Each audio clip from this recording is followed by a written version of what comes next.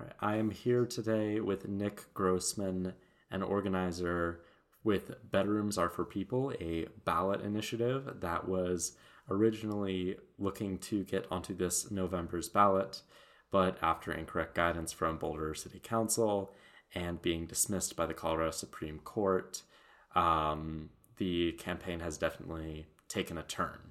Would you agree, Nick? That's accurate, yes. So I'm sorry to hear about the dismissal after the original report that they would hear your appeal. But just when you were preparing to hear for it to be heard by the Colorado Supreme Court, kind of how did you prepare for that? Well, we prepared for what we believed were one of two possible outcomes, since the Colorado Supreme Court had already publicly stated that they would review the case. We assumed that they could either pass a ruling in our favor or pass a ruling upholding the district court's previous ruling. Unfortunately, they did neither of those things and instead issued a 3-sentence opinion basically saying they are not going to issue an opinion on this matter, which in effect upholds the previous decision by the district court. I am very sorry to hear about the dismissal once again. How did you come to the decision to take this to the Supreme Court of Colorado? At what point did you decide that this was a course of action that you had wanted to take? It was certainly never something any of our volunteer organizers wanted to do. Our intent was to follow all the rules that were provided to our grassroots campaign by city officials repeatedly throughout the winter, spring, and summer. And, our intent was to run a campaign that garnered enough voter support to have the city council be legally compelled to automatically place the measure on the ballot. Now, after they revised their rules, a 5-4 majority of city council unfortunately voted to change their interpretation of their own election laws. They made that vote on July 21st and retroactively changed the signature threshold and the signature due date. So after that decision was made, unfortunately, our only remaining recourse for action, if we wanted to give Boulder voters the opportunity to decide on this in the November 2020 election, was to pursue legal action. And after speaking with some lawyers, they agreed that we had a solid case to move forward with. So with the lawyers, when you spoke to them, what was kind of the course of action that you would want to pursue? What were kind of the grounds that you had wanted to make the lawsuit on when you chose to take this path of action? Mm-hmm. So essentially the grounds were that members of the community, the general public, have a reasonable expectation to expect that the city knows its own laws, particularly with core functions related to direct democracy, such as this, and that because the city knows its own laws, the directions that they provide to people in the community are accurate. The city has maintained both in a court hearing now at the district court and in other public communications that they do not agree with that assertion, and that it's actually on citizens to decipher the complex interplay between city and state laws for themselves. So, with your experience discussing and kind of going through the process of the Colorado Supreme Court, kind of how was it initially kind of trying to make the case to the Supreme Court to originally get them to hear you out prior to the dismissal. What was that experience kind of like? So it was essentially we spoke with the lawyers, and they continued to believe that we had a strong legal case, and we believed we did as well. And the district court judge, from what we could tell, basically wanted the Supreme Court to rule on this matter of law, because both parties had agreed on the facts for the district court hearing, and he said that it was for a higher legal authority than him to determine, and he knew full well that one of the parties would appeal to the Supreme Court regardless of how he ruled. So after we filed that appeal, the day after the appeal was filed, the Colorado Supreme Court agreed to hear it, which is a very quick turnaround, which we understood recognized both the importance of this issue and the urgency to get it, this decided before the ballots start being printed and mailed to Boulder voters this fall. So we were encouraged by the fact that within 24 hours of submitting the appeal, the Colorado Supreme Court publicly announced that, they would hear that case. After that, the city and another intervening party of 4 Boulder homeowners,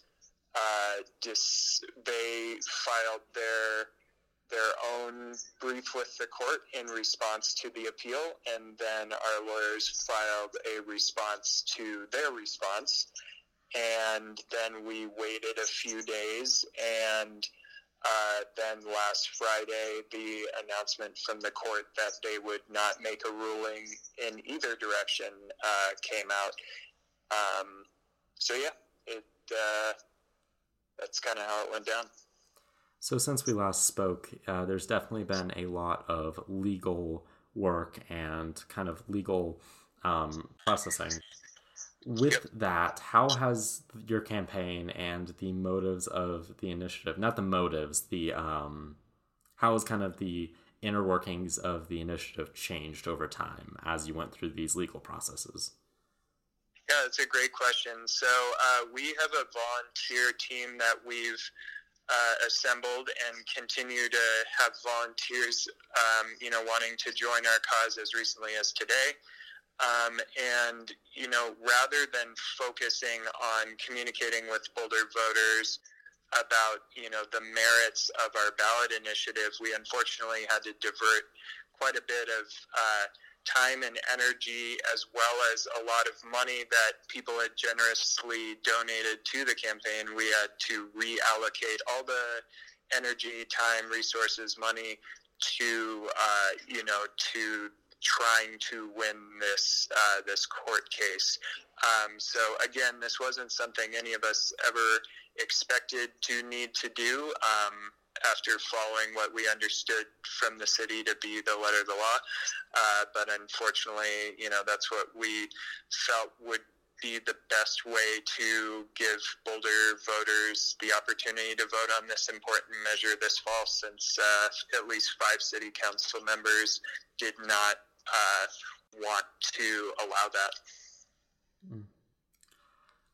And with your volunteers, what has it been like for them through the process of going through these legal processes? I know you had mentioned a little while ago that you said that your volunteers hadn't wanted to go down the path of the Colorado Supreme Court, correct? Well, we had not wanted to go down the path of a lawsuit specifically. Once the district court did not rule in our favor, then we did want to appeal that decision to the Supreme Court, because we believed that higher legal authority has the ability to render justice in this case where there has been gross injustice so far. So we were, reluctant to, do the lawsuit but the city council on July 21st forced our hand. And then after the initial district court ruling, then we were, our best course of action after that was to appeal the decision to the Colorado Supreme Court. So would you say that they've been disappointed? What has their kind of reaction been like since the dismissal? Again, we figured we were under the impression that the Colorado Supreme Court had already accepted our case based on them saying that. And then we were expecting that they would either rule in our favor or not. We were not expecting that they wouldn't rule at all. So that, people were surprised and disappointed. But it in no way has deterred any of our volunteers' commitment to see these discriminatory housing occupancy limits ended in our community. So if anything, all these obstacles and all the hoops and all the barriers that this team of volunteers has had to jump through has just strengthened our resolve to overturn Boulder's discriminatory occupancy limits. So I read some of the news surrounding the dismissal from the Daily Camera, and it mentioned that Bedrooms Are for People did not want to decide on pursuing a future ballot measure until the city clarifies its requirements. So what specific requirements do you want them to clarify? Is it, as we mentioned earlier, it's a lot of the kind of like dates and timelines for getting initiatives and ballot signatures in? Yep, that's correct. We feel that this, maintaining elections and facilitating the constitutionally granted process of direct democracy is a core duty of our municipal government, and we believe that this should be one of their top priorities in the coming months here before 2021. To clarify and legally codify what the signature thresholds are, what the due dates are, what is and is not a special election. Those are definitely some of the things we'd like to see City Council clarify this year. And we believe that the broader community, whether or not they support our measure, would like clarity on these as well, because clearly the city officials currently do not know their own laws as recently as August 2020, where the city attorney issued a memo, I believe it was August 16th or 18th, asking the city council to make a decision about this. Unfortunately, they did not make a decision about any of the three possible legal interpretations that he presented. So they effectively kicked the can down the road on that decision, and we would very much like them to reconsider that and make a prompt action in 2020 to clarify the rules so that our community can participate in direct democracy in 2021. Now, is there any other kind of action you want to take right now following the dismissal of the Colorado Supreme Court, or would you say that kind of for right now the campaign is on hold, or would you give another response to kind of the status of the campaign and initiative right now? Mm-hmm.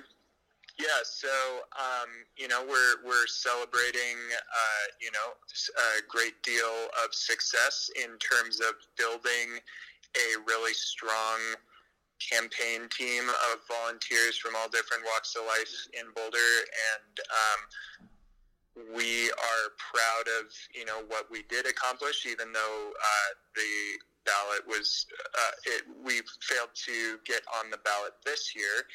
We're confident we'll be able to in 2021 once the city has clarified its rules. And we are excited about the next steps moving forward we've, again, built a really strong team. And in terms of next steps, it's basically preparing for a broader community discussion about this. So City Council has publicly committed to beginning a discussion about occupancy limits on September 15th at their scheduled meeting that evening. We'll see what that means.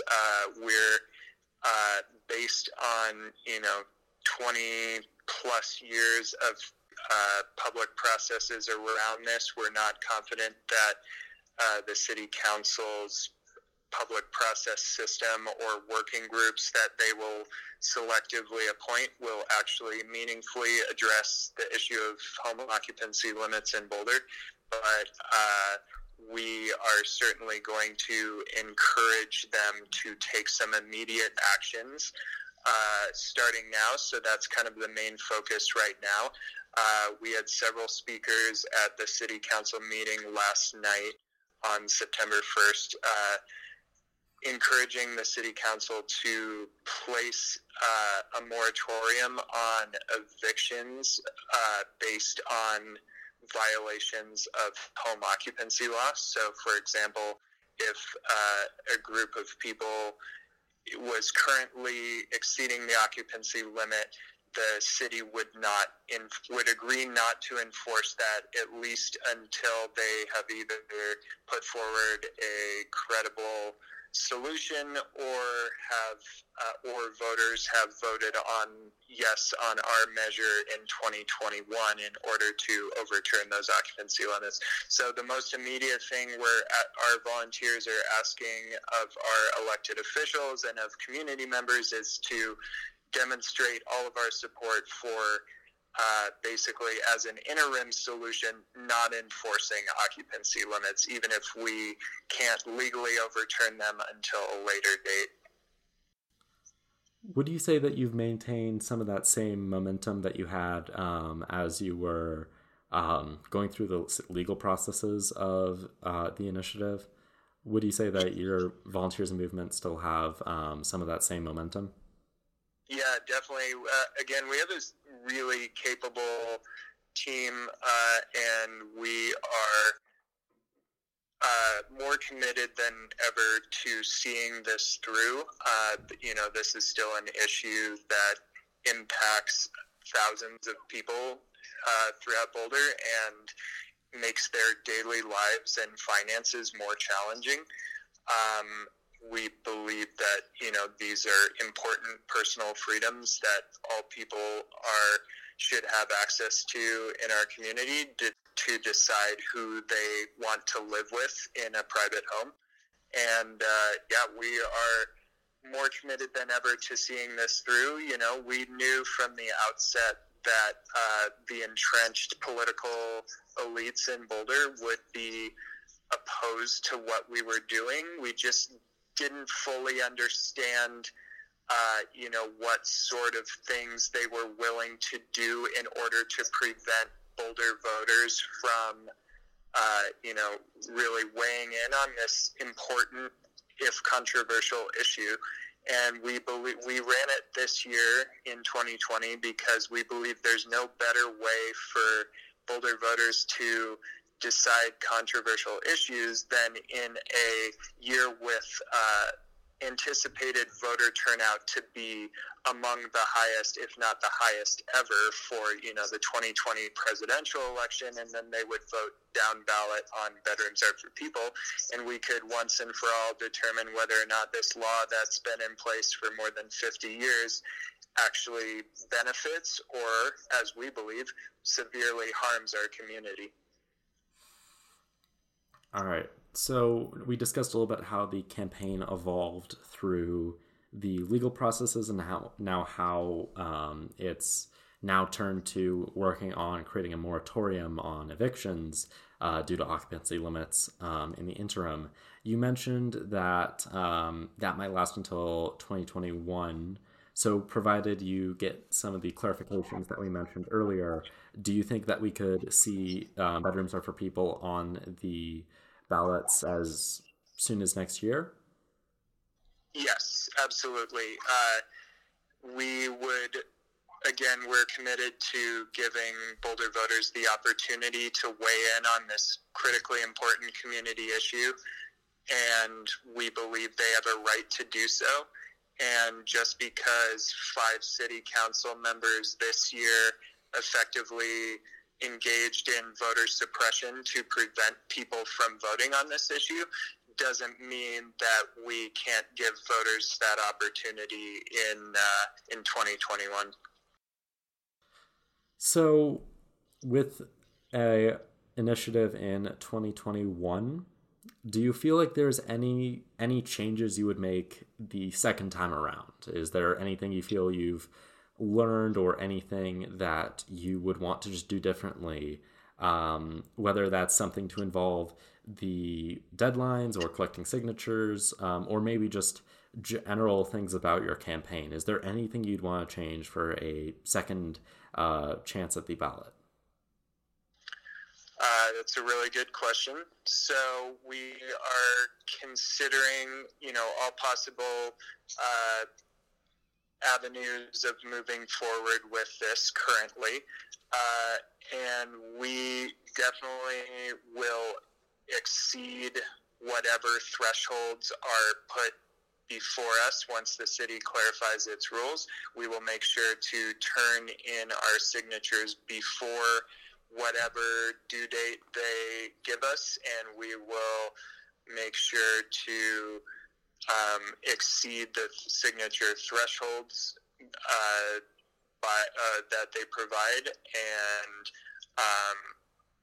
after they get legal clarification about their own rules, we hope we can trust those rules and trust those laws to not retroactively change.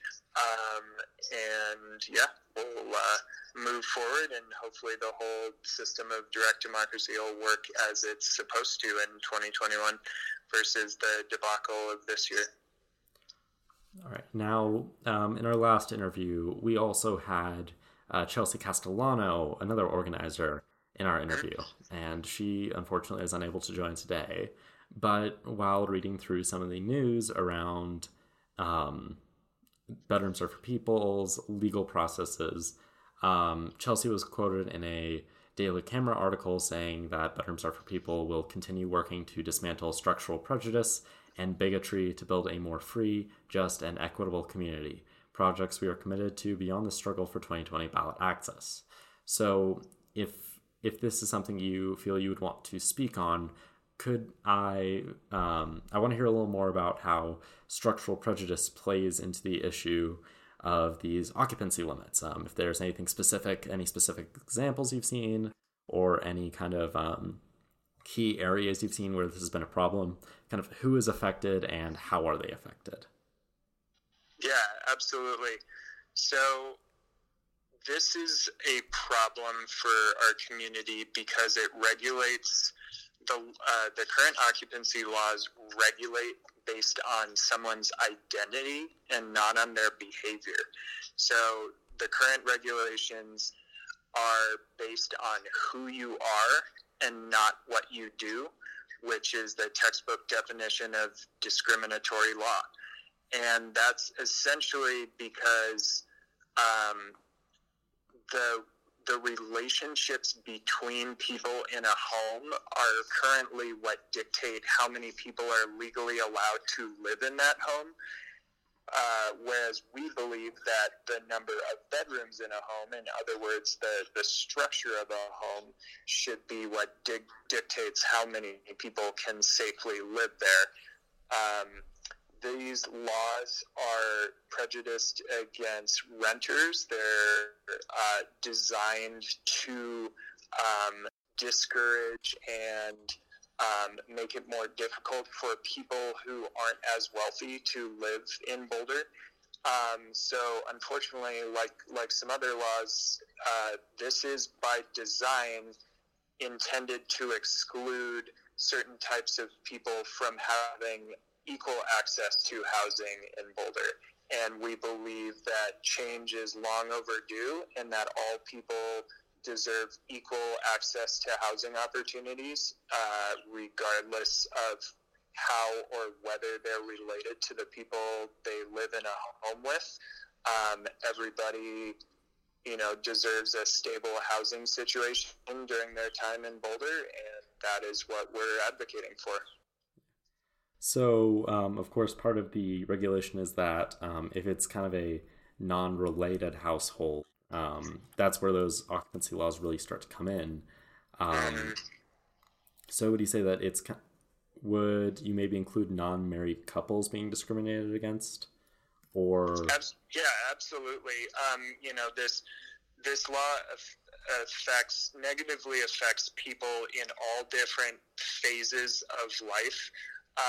Whether that's, a couple in their 20s or 30s or 40s who are currently not married or have decided not to, have a legal marriage bond for personal reasons. That, as is their prerogative, like all those people should have equal access, or whether it's a recently widowed empty nester whose children have moved away from Boulder and who's trying to pay their ever increasing property taxes, and they want to bring on some tenants in the bottom room of their or bottom level of their home, and maybe those people are not related. We really just want to give people the autonomy and the flexibility to make their own decisions in private homes, because currently, even within your own property as a private homeowner, you can't make the decision about whether or not to fill your bedrooms. Instead, you're legally mandated to keep some of those bedrooms empty. If, say, you have a 5-bedroom house and you want to fill all 5 bedrooms, you're not allowed to do that. And we believe that's an infringement on people's civil liberties, and it artificially restricts Boulder's already severely limited housing stock. So, if you don't mind me asking, what's your experience been like under the current Boulder occupancy laws? How have you been affected? While we were students at the University of Colorado, in order to split costs and share living expenses, we lived in over-occupied homes near the university. And, we did not have a personal motor vehicle at the time, so that, allowed us to share some of those resources as well with roommates, and it allowed us to share the costs of living within, easy commuting distance of the university. So that was a way in which going to a very expensive public university was more achievable for us. So at that stage in our life, we made the decision to risk potential eviction in order to save money. And there are people in all different phases and stages of their life in Boulder, everyone from recent high school graduates to retired seniors who unfortunately are living in fear of eviction because they're trying to reduce their living expenses and trying to share housing. And we just don't believe that that's a situation that anybody really wants to maintain long term. In terms of, not allowing people to live together seems a little antiquated to us. So our personal experience has been that, this is living together is an option for people who choose to do so, to help share and split expenses in order to make this very expensive town more attainable. So we mentioned a little bit of your experience under these occupancy laws, but are there any other stories you've heard from others who have also dealt with some consequences of these occupancy laws that have stuck with you? Yeah, absolutely. So as we gathered more than 7,764 signatures in support of this measure throughout the spring and summer of 2020, and over the course of living in Boulder for the last 13 years, definitely heard a lot of different stories and perspectives on this issue. Some of the ones that we've heard from more than a dozen different people in a dozen different homes now is that they actually roommates got married to each other, or housemates married somebody they would not have otherwise, in order to circumvent this law and not have to live in fear of eviction, or in order to be able to sign a lease legally. And that's one that's really stuck with us, because the idea that somebody would have to essentially fake a marriage in order to get around this terrible law tells you all you really need to know about just how these laws just are from another time, and they just don't make sense anymore. That would be the end of my questions personally, but is there anything you would like to tell those listening now? Is there anything you'd like to leave as a last note for them? There's still plenty of opportunities to get involved with the Bedrooms Are for People campaign as we regroup and prepare to ramp up in early 2021 for our next shot at giving Boulder voters the opportunity to overturn Boulder's discriminatory home occupancy limits. So we are still getting people who want to volunteer with us, which is great, and we would encourage anybody else who's interested to join us as we kind of build and strengthen the campaign in the weeks and months ahead. There's all sorts of different volunteer roles, whether or not people are experienced with political organizing or local politics. None of those are prerequisites. We have people of all different backgrounds and skill sets, and it's a really amazing, supportive team to be part of. So whether you're a high schooler or a University of Colorado student or a young professional or a family or a retiree or anything in between, we have a space for you on our volunteer team, on our grassroots campaign to help end Boulder's occupancy limits. And we're grateful for all the community support we've received so far, and we're excited to help get the word out to more and more people, because we're very confident that given the opportunity, the majority of Boulder voters would gladly take the opportunity to overturn these laws. All right. Nick, thank you very much for talking with us today. Thank you. Really appreciate it. Thanks for the thoughtful questions, and thanks for your continued reporting on this. All right. Thank you.